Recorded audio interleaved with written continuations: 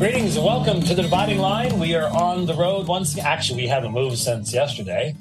Since tomorrow evening, I will be doing a presentation for Grace Bible Theological Seminary on 1 Corinthians chapter 1. And if you're in the area, certainly you would be welcome to attend that. I'm sure the information is on the GBTS website if you want to go there. Did have the opportunity today of speaking at a local addiction recovery center. Very enjoyable. The guys there had great questions, and the hour went by very, very quickly. Want to very much thank our friendly mechanic. We have a brother here in Conway that really knew our last truck really, really well and the engine that it had. And so we really trusted him to look at stuff and let us know how the truck was doing. And he was the one who told us last year, hey, it's in great shape, but it won't be in 30,000 miles. He knows those engines really well and knew what we were doing to it. And it was partly very much on his recommendation that we moved to the diesel truck that we have now. And today he got his hands on that. And so I'm very thankful for fresh oil and oil filter and fuel filter and rotated tires and brakes checked and all that fun stuff to make sure we're still safe as we roll down the road and head for Nashville, just north of Nashville this coming Sunday. I mentioned all that yesterday on the program. If you want that information, then the week after that, we'll be in Pryor. Pastor Derek Melton, and we'll be speaking on the sovereignty of God, which is what we'll be talking about. And now he asked me to do that before G3. So I don't know. Can you preach on the sovereignty of God more than once in a year? Ask Arthur W. Pink or people who have entire cases of Arthur W. Pink's books in their trunk, just waiting to get to pass them out to somebody. You probably can do that. So we are still in beautiful Conway, Arkansas. It's pretty stormy here today, really. There's a lot of storms running around, a very interesting weather pattern. It literally looks like the remnants of a hurricane coming north on the radar. It's strange. But we have gotten some rain.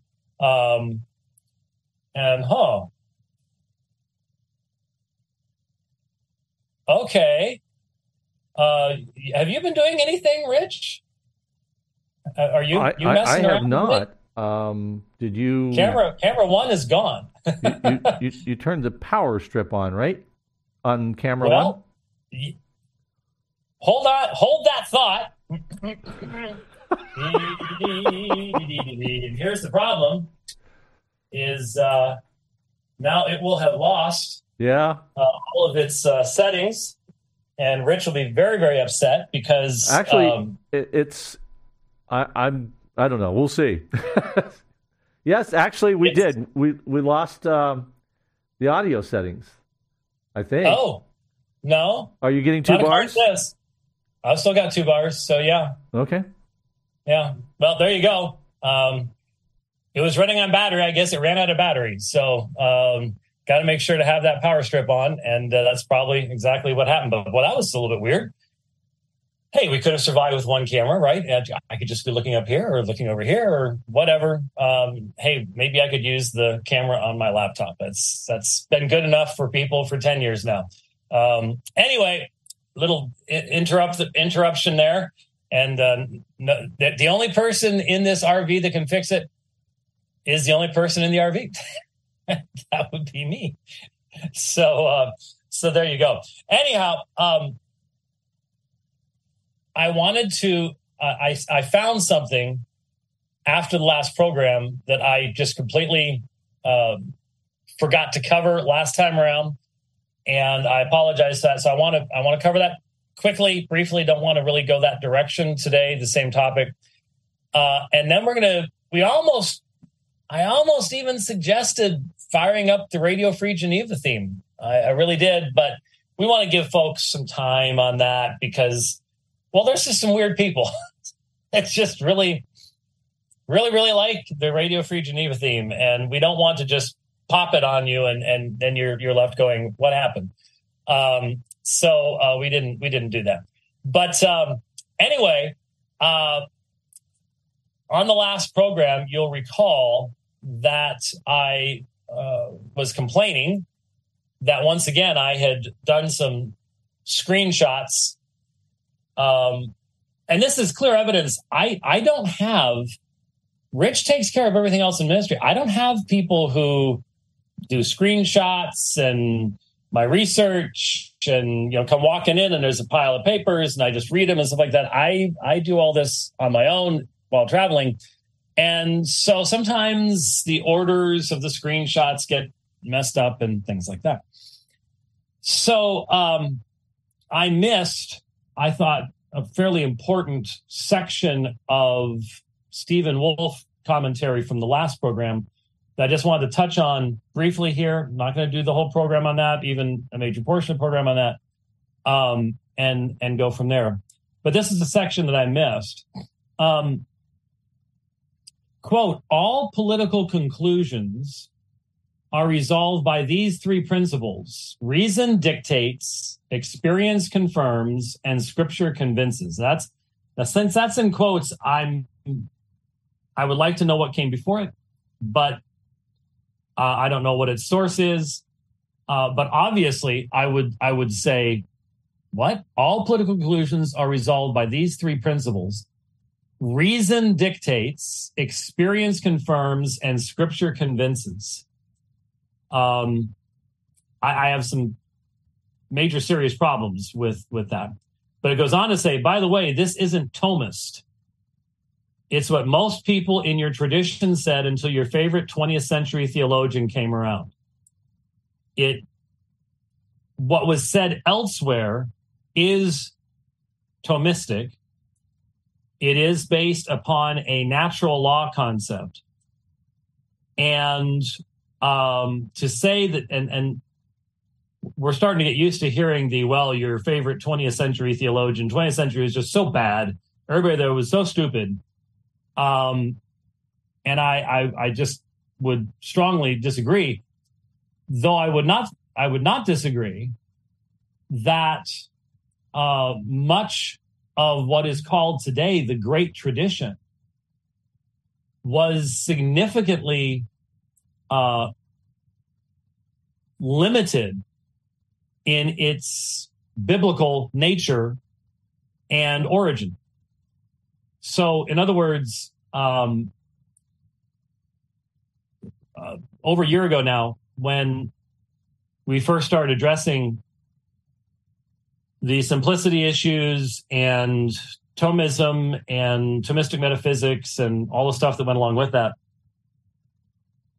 I wrote up on the big board and I sort of drew a timeline and indicated the decline up until the Reformation of the centrality of biblical authority and biblical interpretation. And that really does reach a low point during the medieval period. Now, that's not to say there are not individual exceptions, but even what they would write would not really be available in any sense to the vast majority of Christians.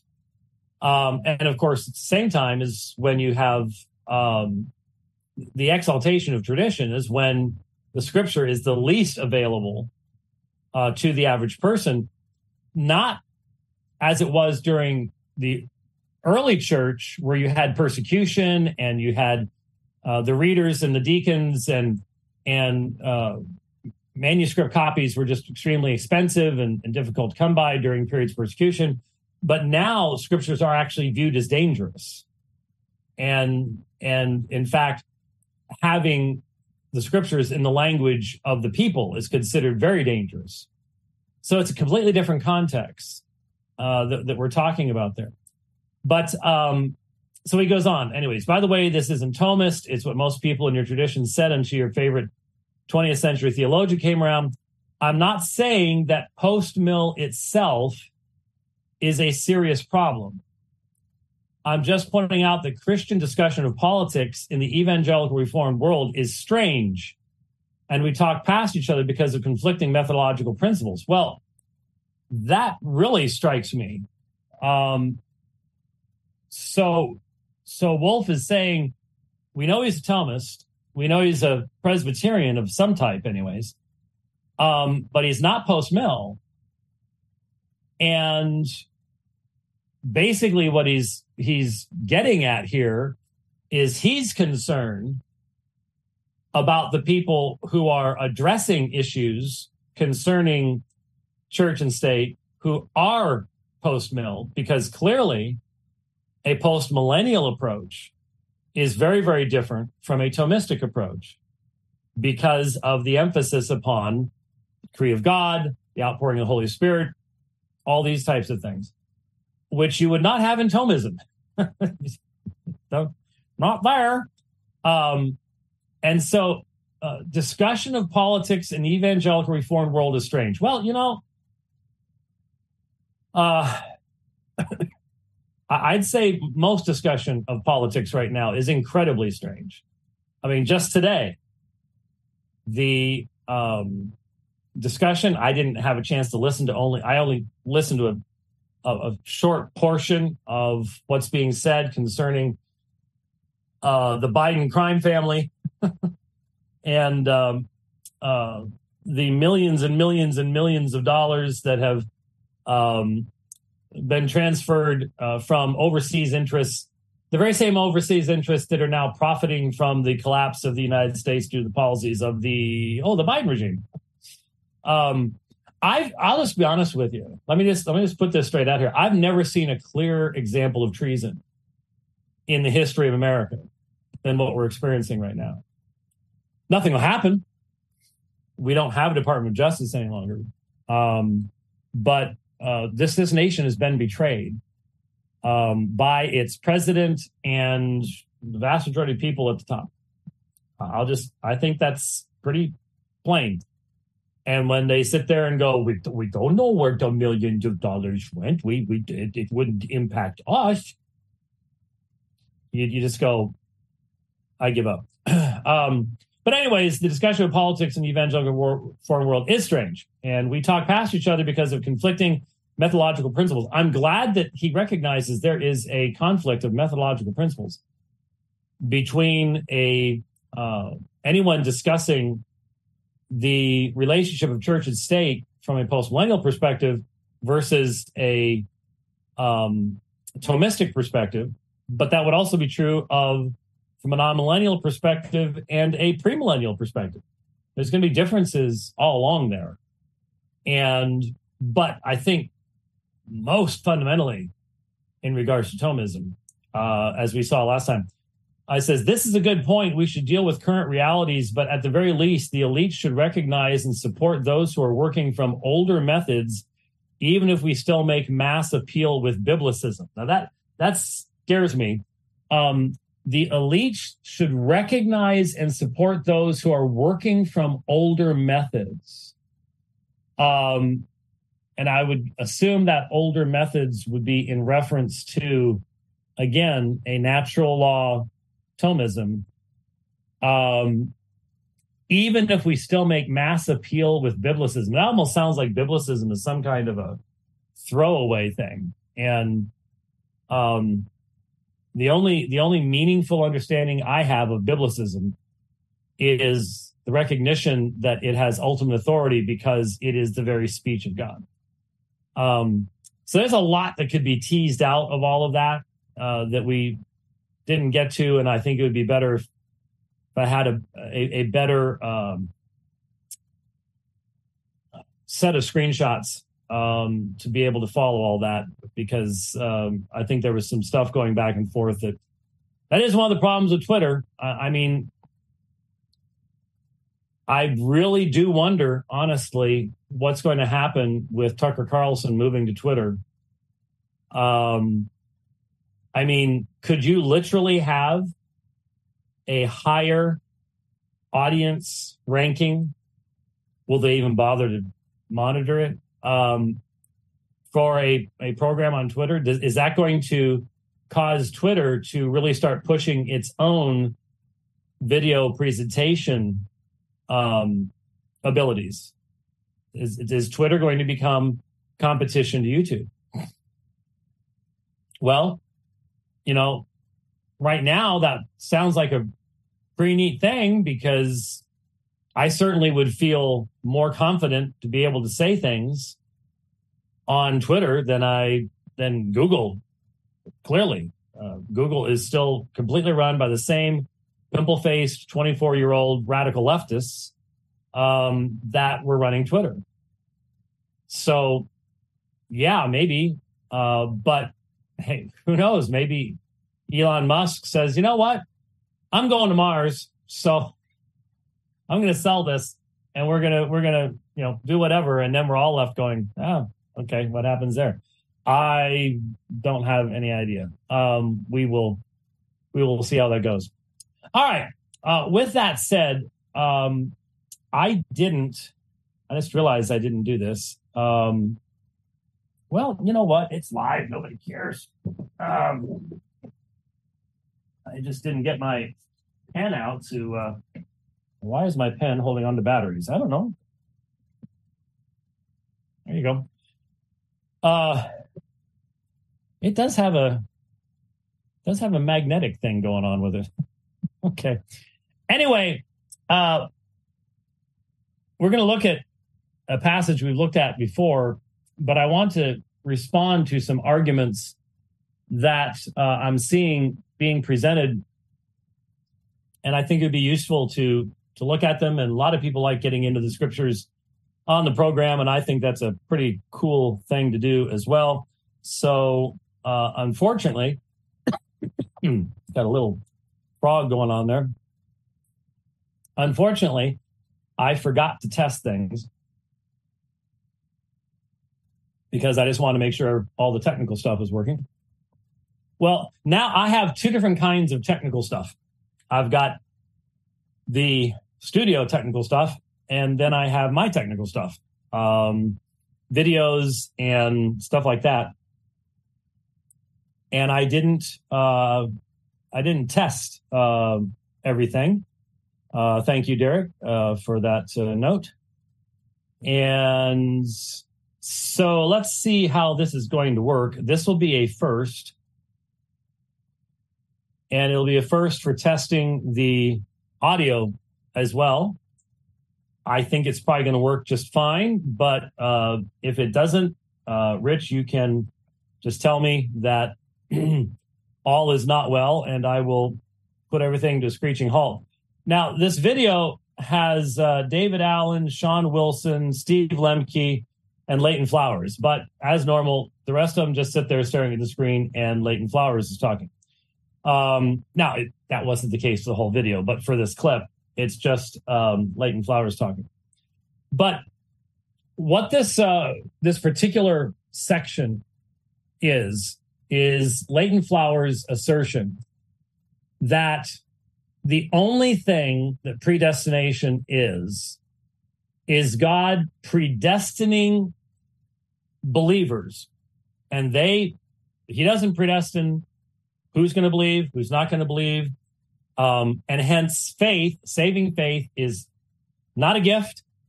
It is in the capacity of any individual. Everyone has the ability to do it. It doesn't matter that Romans 8 says that the spiritually dead person cannot do what's pleasing to God. They can. Just forget about what Paul was saying there. You can repent and believe. There are certain people who have humility of heart, and they're better than other people. They're the choice meats, and the choice meats will be the choice meats. And all predestination is that if your choice meats, then God will save you. You will be predestined to adoption and being conformed to the image of Christ and all the rest of that stuff. But none of that really matters. It's just simply that all the predestination is, from this perspective, is that as long as you believe, then this is what's going to happen.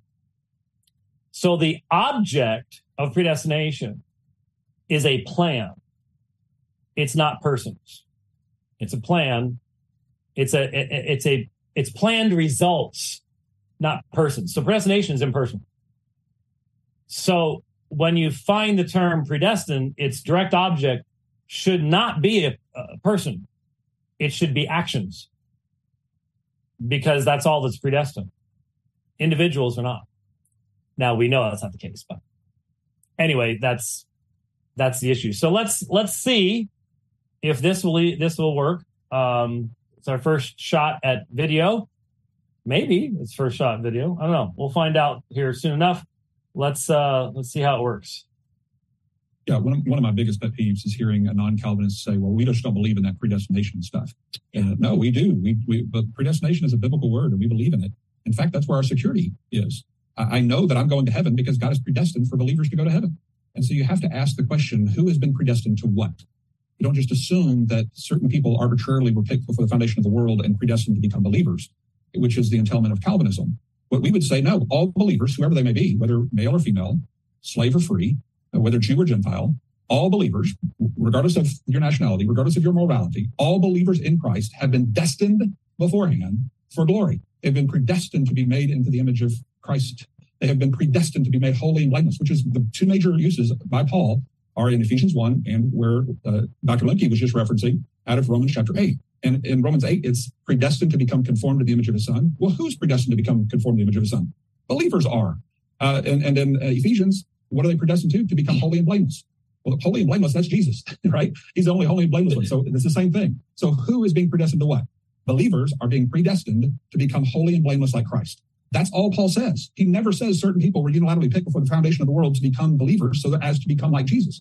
It's just that's being read into the text called eisegesis. Is when you read your doctrine into a word instead of looking at the context of the word and how it's used elsewhere and understanding it from its. Now, I was a Calvinist for 10 years, so I understand that way of looking at those verses. I used to read them that way. I used to see Ephesians 1 and think to myself, how in the world do Arminians not see this? This is just so obvious that God has predestined certain people to heaven and certain people to hell. He's predestined certain people to be believers and other people not to be. It's just plain and simple. Because when you have that mindset going into the scripture, and you have confirmation bias is what they call it. And so once you have that doctrine set, then all those verses you see, they stand off of the page at you and they go, ooh, it confirms what I already know is true, and that is God has predestined certain people to become believers. But the Bible never says God's predestined certain people to become believers. It says God has predestined believers, the faithful in Christ Jesus, to become holy and blameless. And this has been his plan from the very beginning. And so another analogy I've used before is if God were to say, a storm is coming, and whoever gets under the shelter will be safe from the storm. But whoever does not get under the shelter will surely perish. Well, the storm comes, the people who are outside the shelter perish, and the people who are inside the shelter don't. Could you say that everyone who was in the shelter was predestined not to perish? Well, of course you could. Just like you could say everyone who was outside the shelter was predestined to be destroyed. But it doesn't speak to who predestined which people would come under the shelter and which ones wouldn't. Well, that's exactly what Paul is saying when he uses the term in Christ over and over and over again in Ephesians 1. If you're in Christ, under the shelter, God is predestined for you to be safe from the storm. He will pass over in judgment. You will be safe. And God is destined for anyone who is in Christ to be saved. Just like he's also predestined that whosoever remains outside of Christ will be condemned. And so predestination is a very biblical term, but if you don't understand it rightly, you'll walk away with really false conclusions. Okay, so there you go. There's the presentation from Leighton Flowers. And the assertion being made, as you can tell, is saving faith is the autonomous capacity of all people. It is not a gift. It is not specifically the work of the Holy Spirit. Anyone can do it. No one's dead in sin. No one is an inveterate enemy of God. Anybody can believe, and as long as you believe, then God will do these certain things. So predestination is of things God does in response to mankind. That's what is, you literally just heard someone saying predestination is what God does in response to the free actions of men. So you can see why for years and years and years, I have kept pointing out that when Leighton actually puts himself in a position of being challenged on this, many times people have said to him, well, wait a minute, what is your view of the knowledge of God and future events? And, he's tiptoed around the tulips with the open theists and with Molinism and all this kind of stuff. But he doesn't have a real consistent doctrine there, because provisionism, as he's and these other gentlemen are presenting it, starts with man and moves upward and results in certain theological beliefs about God, but they're dependent upon what man does. And that's one of the major differences between Reformed theology and provisionism, is we start with revelation of God and move downward to the creature, whereas all synergistic systems fundamentally start with the creature and then project upwards on God. So that's a bit of an issue. So there's another perspective in Ephesians 1 I want to get to, but we'll get to that in just a moment. So let's take a look at what we have here in Ephesians chapter 1. Let's see if we can bring it up. Been here, done that, but let's listen in light of and read in light of what was just being said. Blessed be the God and Father of our Lord Jesus Christ, who has blessed us with every spiritual blessing in the heavenly places in Christ. So immediately, God the Father is described right here. And presentify isn't presentifying. Maybe if I use, there we go. Well, I'm wondering why the pen won't do that. The one who blessed who? Us. The direct object is us. And the pen just has decided I'm not going to pen you. All right, fine. We'll put you over there and not worry about you. Who has blessed us. Direct object is us. Now,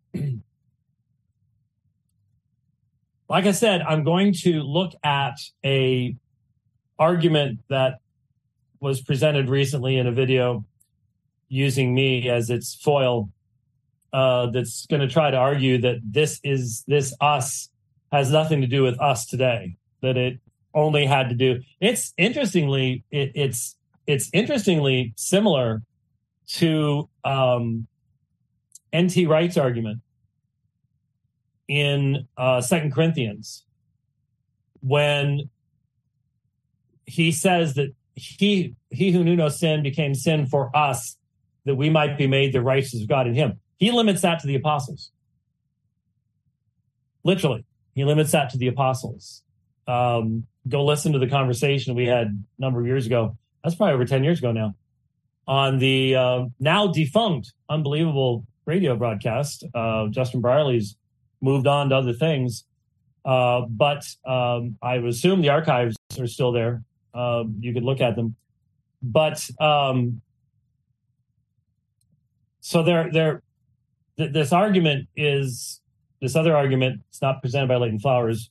Well, I don't know what Leighton thinks of it, but presented by this young anti-Calvinist guy, who says, of course, that no Calvinist can respond to it, as if we've never heard these things before. But the argument is that this us is not anyone today. It's irrelevant to us, which I guess would mean that all the rest of Ephesians is irrelevant to us too. But anyway, and that since it has to do with the apostles, all this stuff about being adopted as sons, Jesus Christ to himself, the pleasure and praise was going to, just about the apostles. Just about the apostles. We will see that that's not the case. The one who blessed us with every spiritual blessing in the heavenly places in Christ, and I didn't put this back up, in Christ, All of these blessings are found only in Christ. This is an utterly exclusivistic passage. There is no way to read pluralism here or anything else. But you will notice who blessed us with every spiritual blessing in the heavenly places in Christ. When? When has this happened? Well, just as he chose, so this is the action of the Father, direct object again, hemos, he chose us. In him would be in Christ. Pra kataboles kosmu, before the foundation of the world. Now notice if Leighton's position were accurate, what this would say is, just as he chose before the foundation of the world to make holy and blameless believers. That would be what it would need to say. Because what is being asserted but unproved is that the presupposition in both Romans 8 and in Ephesians 1 is human autonomy, free will, and the ability of any individual to have saving faith.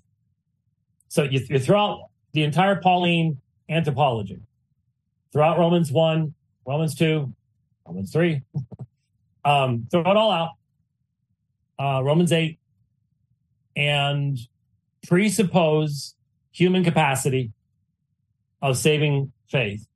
Make that the prior fulfilled condition, even if it's not there, because human faith is going to be discussed in Ephesians chapter 1. It's after everything God does, but it will be mentioned. It will be mentioned. We'll get to it. Just as he chose us in him before the foundation of the world, and then we have our first attendant. We have a infinitival phrase, so that we, same group, might be holy and blameless before him. We'll go ahead and put in love down with predestination, verse 5, if you don't mind. So he chose us in him before the foundation of the world, that we might be holy and blameless before him. Now, the only way to be holy and blameless is through the finished sacrificial work of Jesus Christ. This is Titus chapter 2. The work of the Father and the Son is presenting a particular people to be holy and blameless before him. This is through his self-sacrifice. And so there is a selection. It's a personal selection, chose us in Christ before the foundation of the world. So this is, you would have to somehow either say, well, let's just not translate it chose us. Let's say he chose a plan to make us holy and blameless before the foundation of the world. You have to get rid of the direct object, because that's not what he's saying. That's Paul is saying he chose us in Christ. It's personal, because the choice is personal. Being holy is personal. Being blameless is personal. There is no such thing as a holy and blameless plan. Holy and blameless results. For the Apostle Paul, holy, that's the saints. That's the whole point of Ephesians 1, right? He's already called them saints. So that you might be holy and blameless. That's what the church is about. And it's the result of the personal selection on God's part of us the body of Christ in Christ before the foundation of the world. So this is also where you have to, no matter what you do, you have to have some discussion of the basis of God's knowledge. How does God know? How does God know future events? I don't believe that Leighton Flowers has a coherent response to that subject. I just don't. He allows for way, way, way too much leeway on that. So we continue on. I'm going to, there we go. I have to stop annotating and then re-annotate to be able to scroll things. And you got to be able to scroll stuff to be able to see stuff. All right. In love. Oh, look at that. The pen started working. All right. Even though I was actually looking at that, well, I didn't expect it to work. That's why. But I was drawing fairly straight lines with the mouse. Then I grabbed the pen and said, let's try it. Let's just see if, since we fired it up again. In love, he predestined us. There's us again. So the direct object is personal. And of course, doing it in love is personal. It's not in love, he predestined a plan. It's not in love, he predestined a nameless, faceless group. He predestined us. Eis huiathesion. Oops, come on, draw through. There you go. Unto adoption through Jesus Christ to himself, according to the good pleasure of his will. So,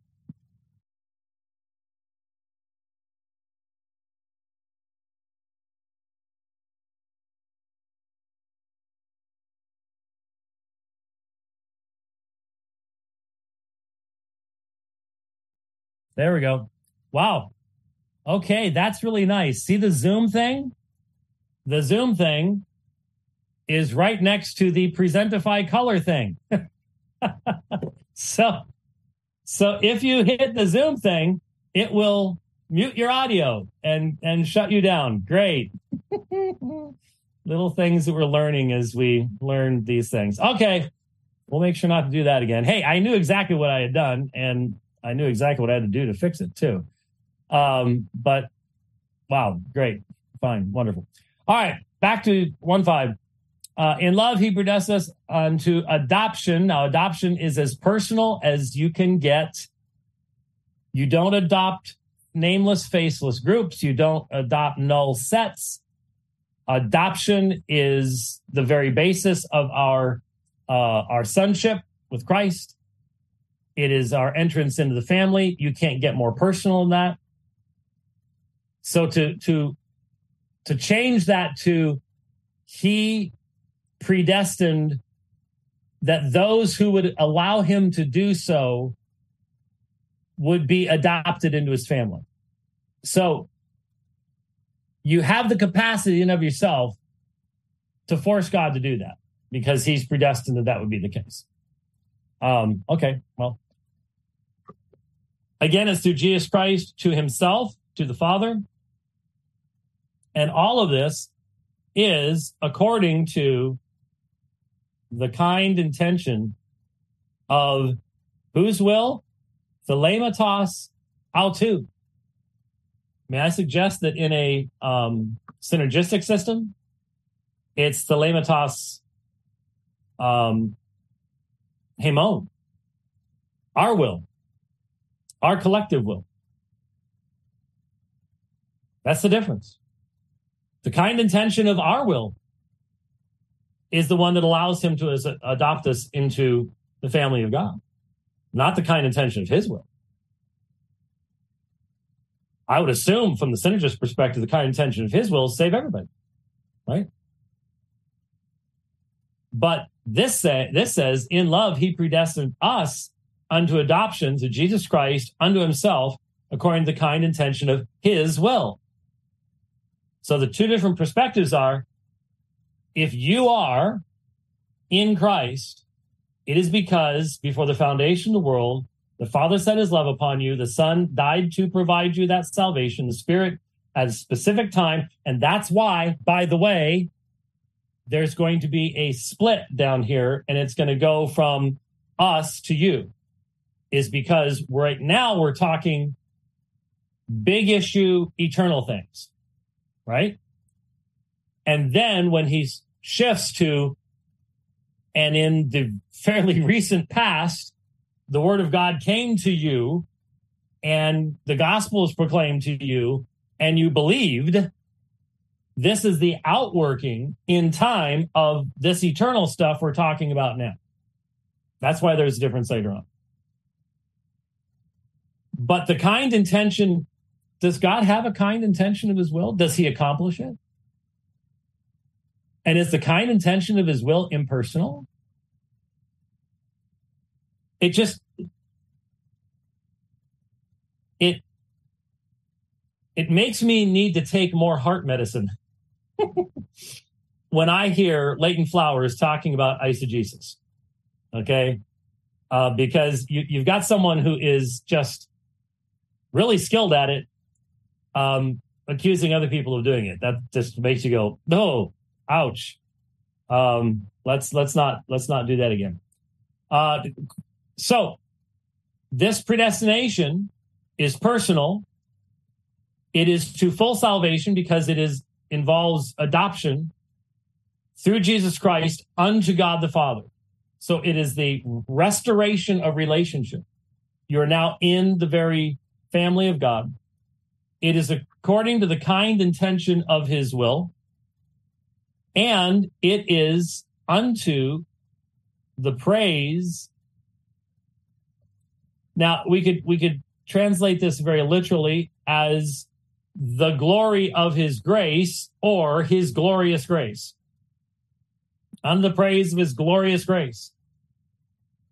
Now, I see how that makes sense when it's God the Father predestining and it's his kind intention and he's the one adopting us unto sonship. Yeah, that's to the praise of his glorious grace. But if all of this, including predestination, is actually dependent upon our actions, it should be to the praise of our great humility or our being choice meats. But it's not. It's the praise of his glorious grace, and which he graced. Notice caritas and caritosen. So they have the same root, which he graced who? Which he graced us. Oop, too big of a circle there. Sorry about that. Graced us in the beloved one, that's singular, that is in Jesus Christ. So all of this is to the praise of his glorious grace, which he granted to us. Okay, that's true, but which he graciously graced us with in Jesus Christ. So once again, is this a personal thing or is it an impersonal thing? Is this just simply a plan? God has graciously put together a plan. And if you're humble enough and you're good enough, what was the guy that wore the sweaters? I'm good enough and I'm loved. But similar thinking. Then you'll get the benefits of this plan and other people won't because they're not as humble as you and they're not as wise as you spiritually. And they're not choice meats. They're grade B and it's only grade A makes the cut. That's how it works. The praise of his glorious grace, which he graced us in the beloved one. Now, again, to demonstrate where this is coming from, keeping that in mind, go back to annotate the screen again. In whom So that's referring, again, I know the vast majority of us don't read Greek, but for those who do, just always remember, check your endings here. You can got that little iota subscript there. It's pointing back. In whom we have what? Redemption through his blood. Who has redemption through his blood? Those who have received this grace and predestined unto adoption. Sounds like particular redemption to me. In whom we have redemption through his blood. And then in a positive phraseology right here, this phrase here, a little bit too big, the forgiveness of our sins. So redemption through his blood, the forgiveness of our sins, same thing, just restated. And it is according to the riches of his caritas. So you've got caritas here, you've got ekarithosen here, you've got caritas here, grace, grace, grace, grace. All of this is by his grace.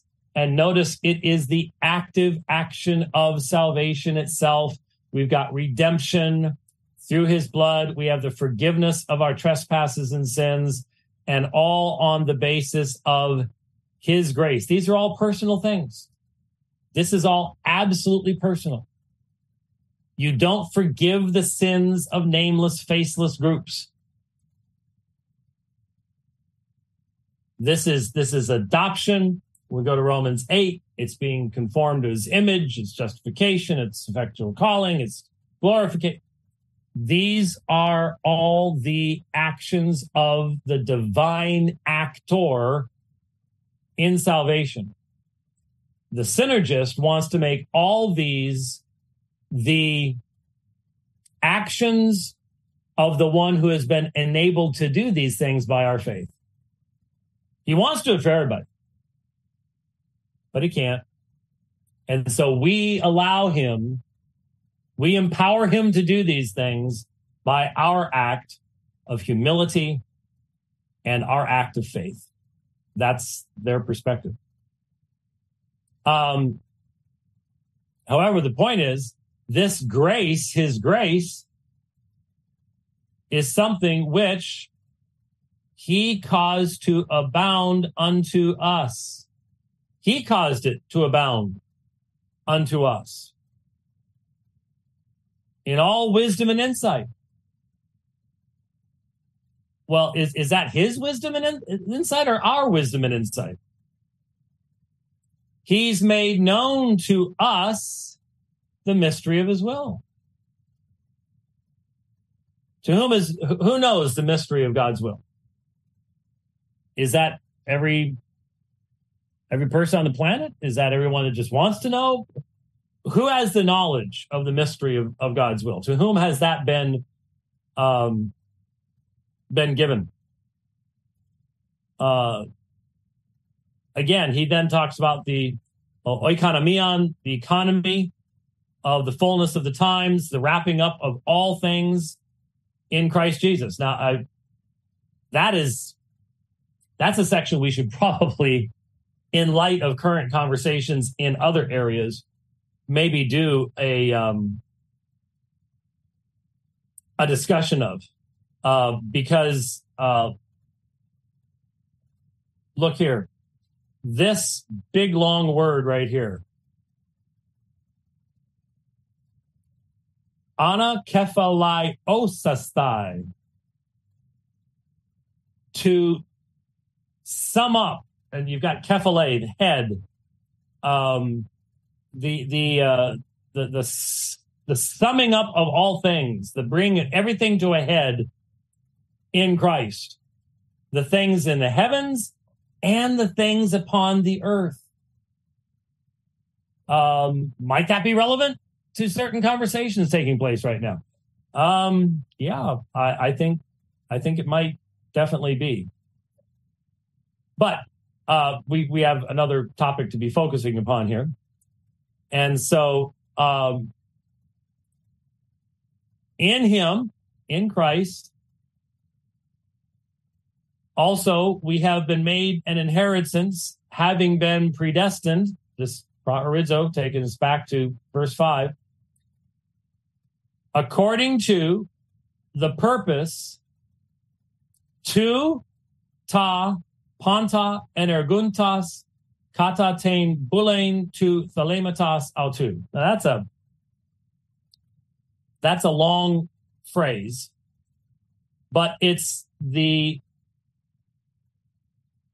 here is kata is telling you, okay, what's the basis of the predestination?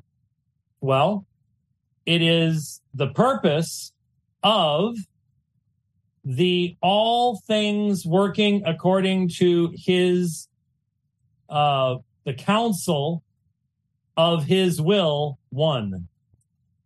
So this is a description of God the Father as the one working energuntas,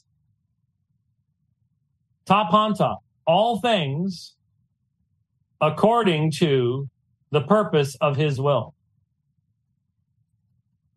So that, given that God has been this sovereign and active, because he's the one energuntas, working all things,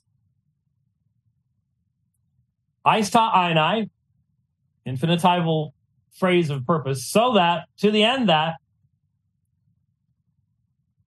we, then down here, who have first hoped in Christ, might be to the praise of his glory. So, early church, there's still much to go, still much time to be had in the building of the church, but already he is being glorified in the drawing of his people, even now. Even now, in this early period, God is being glorified in the church in Christ Jesus. Okay. So, the other argument that I mentioned, I actually downloaded the film. I'm not going to spend the time to do it. But there's a young fellow, I'm not sure why he uses the term apologetics in his name, because it just seems like he's opposed to Reformed theology. But his argument basically goes like this. He says that I'm right in a lot of the things that I say about Ephesians chapter 1. But where I'm wrong is that those first 12 verses were about something back then, about a certain group back then. And then beginning in verse 13, you now have the switch over from all this eternal choice and predestination and all that stuff into how things are handled now. So you look at the text here and you have so that we were the first hope, the praise of his glory in Christ, in whom also you also, after listening to the word of the God of truth, the word of truth. You know what I'm gonna have to do, folks? Sorry, this is live stuff. I'm gonna go to a blank screen for a second, and I will be right back. And we'll maybe cut this out later, but hold on just a moment, please.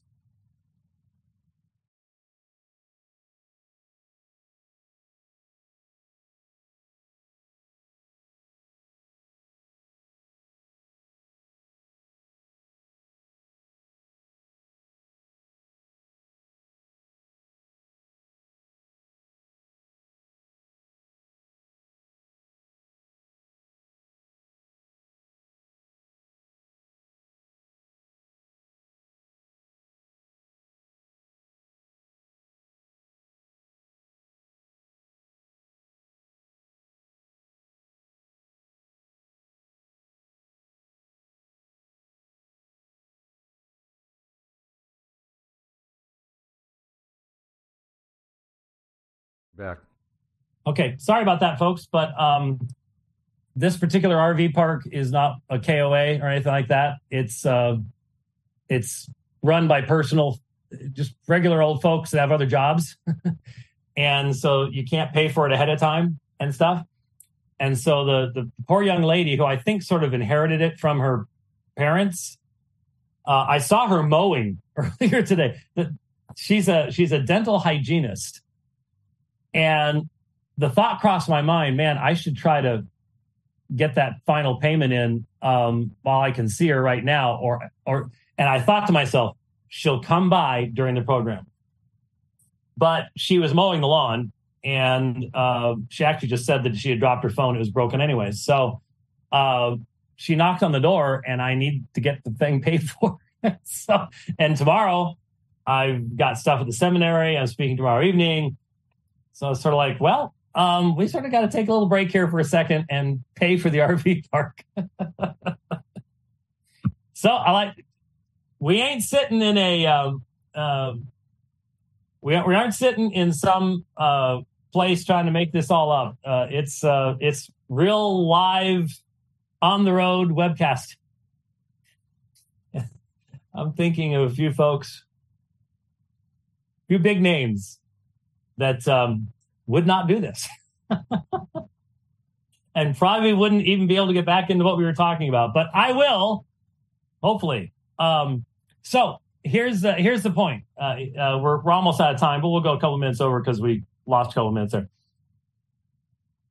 Notice it says, in him, you also, after listening to the word of truth, the gospel of your salvation, having also believed, you were sealed in him with the Holy Spirit of promise, who is given as a pledge of our inheritance under the redemption of God's own possession, to the praise of his glory. So once again, we have praise of his glory. But the argument being made is, see, this changes. And so it's a different group. So the first, verses 3 through 12, that was back then. That's the apostles. That doesn't have anything to do with us today.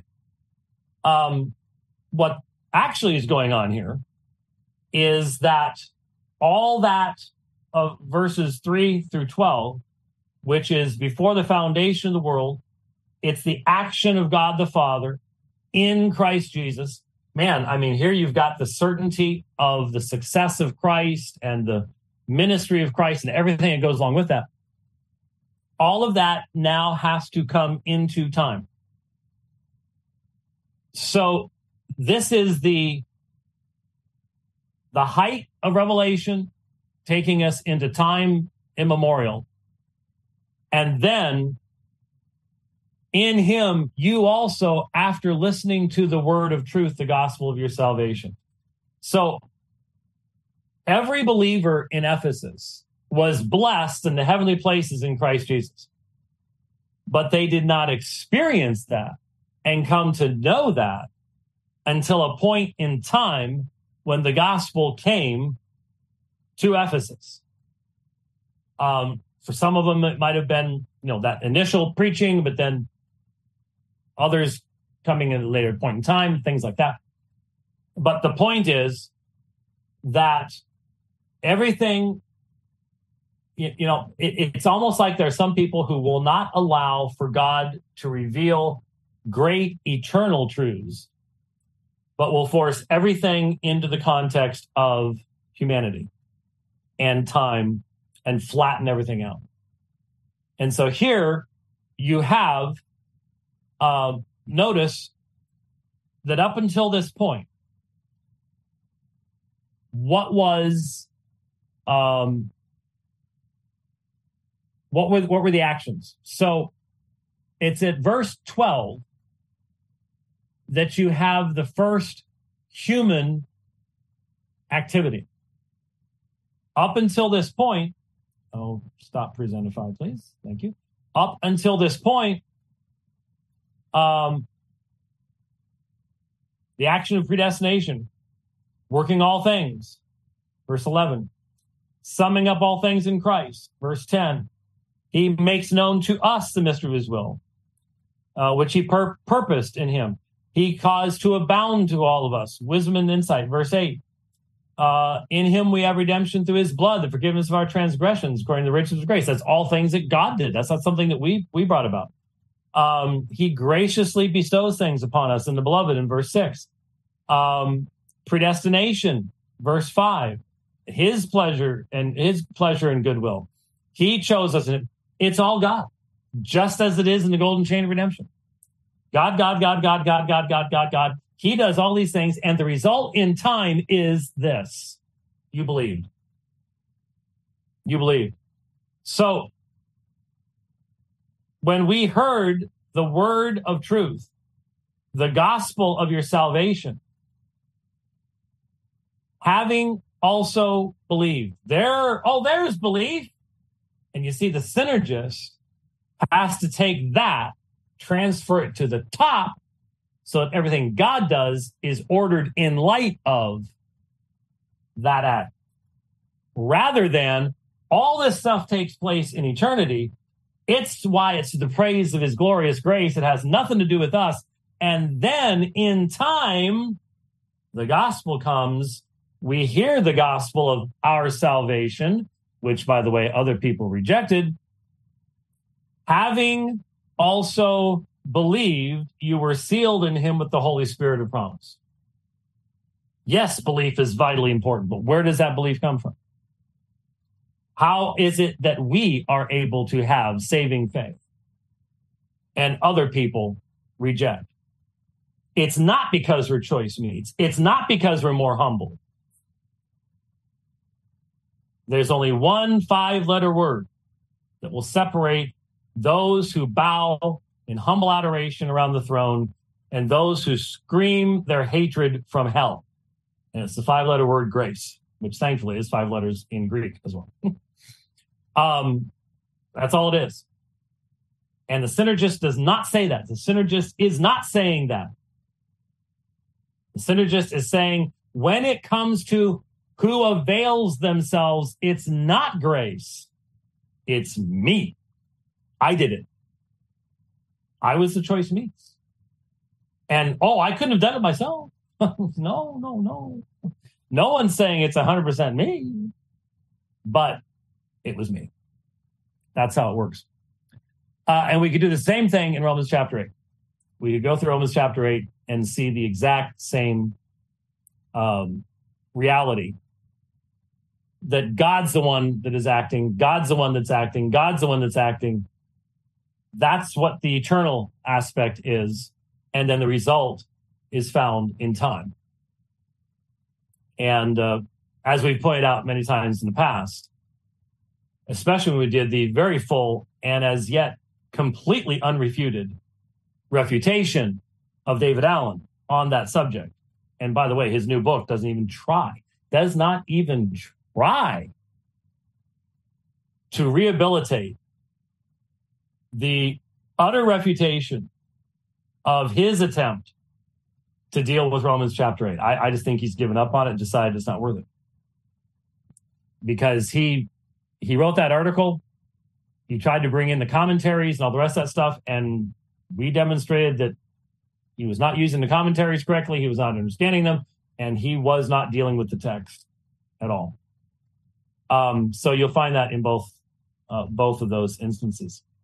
So there you go. And other than a few whoopses, and of course the fact that I am sitting in the nose of a Jayco travel trailer. And that means you gotta pay for your slot. Okay.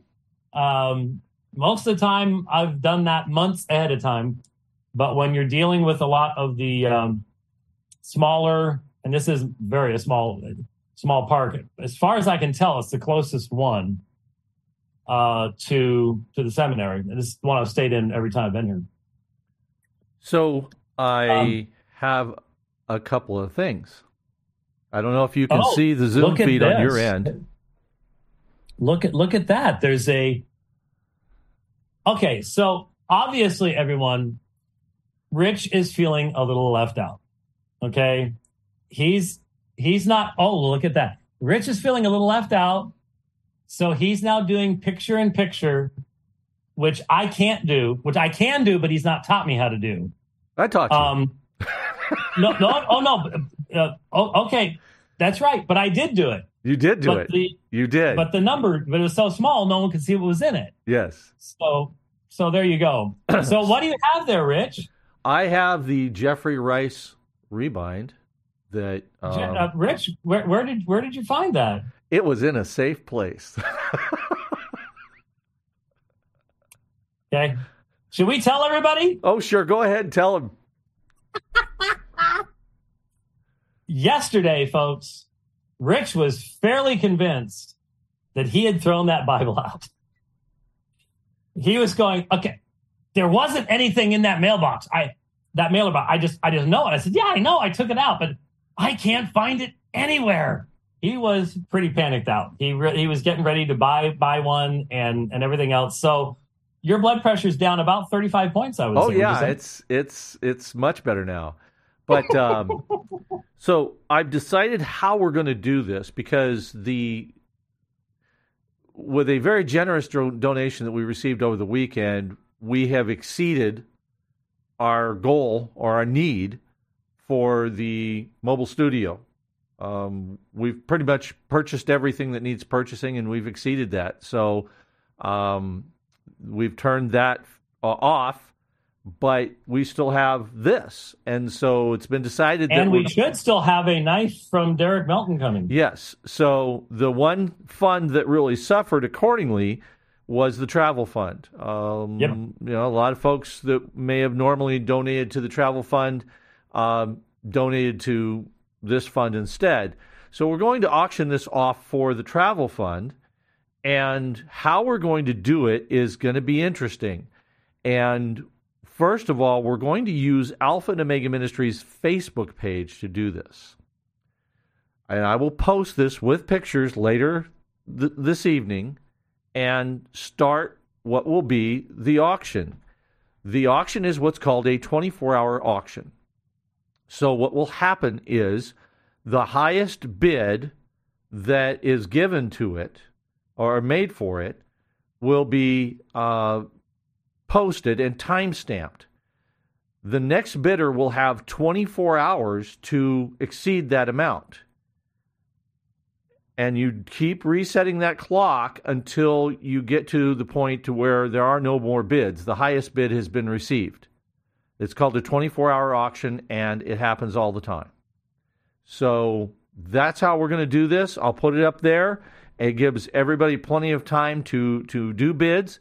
And then after the last bid comes through and 24 hours goes by, that will be the winner of the auction. And then I will reach out to that person in private message and we'll settle up. So that's how that's going to work. Do you have any questions, James? We'll ship him the Bible in a bulletproof box that can't be lost. Or put it in a safe place. Yes.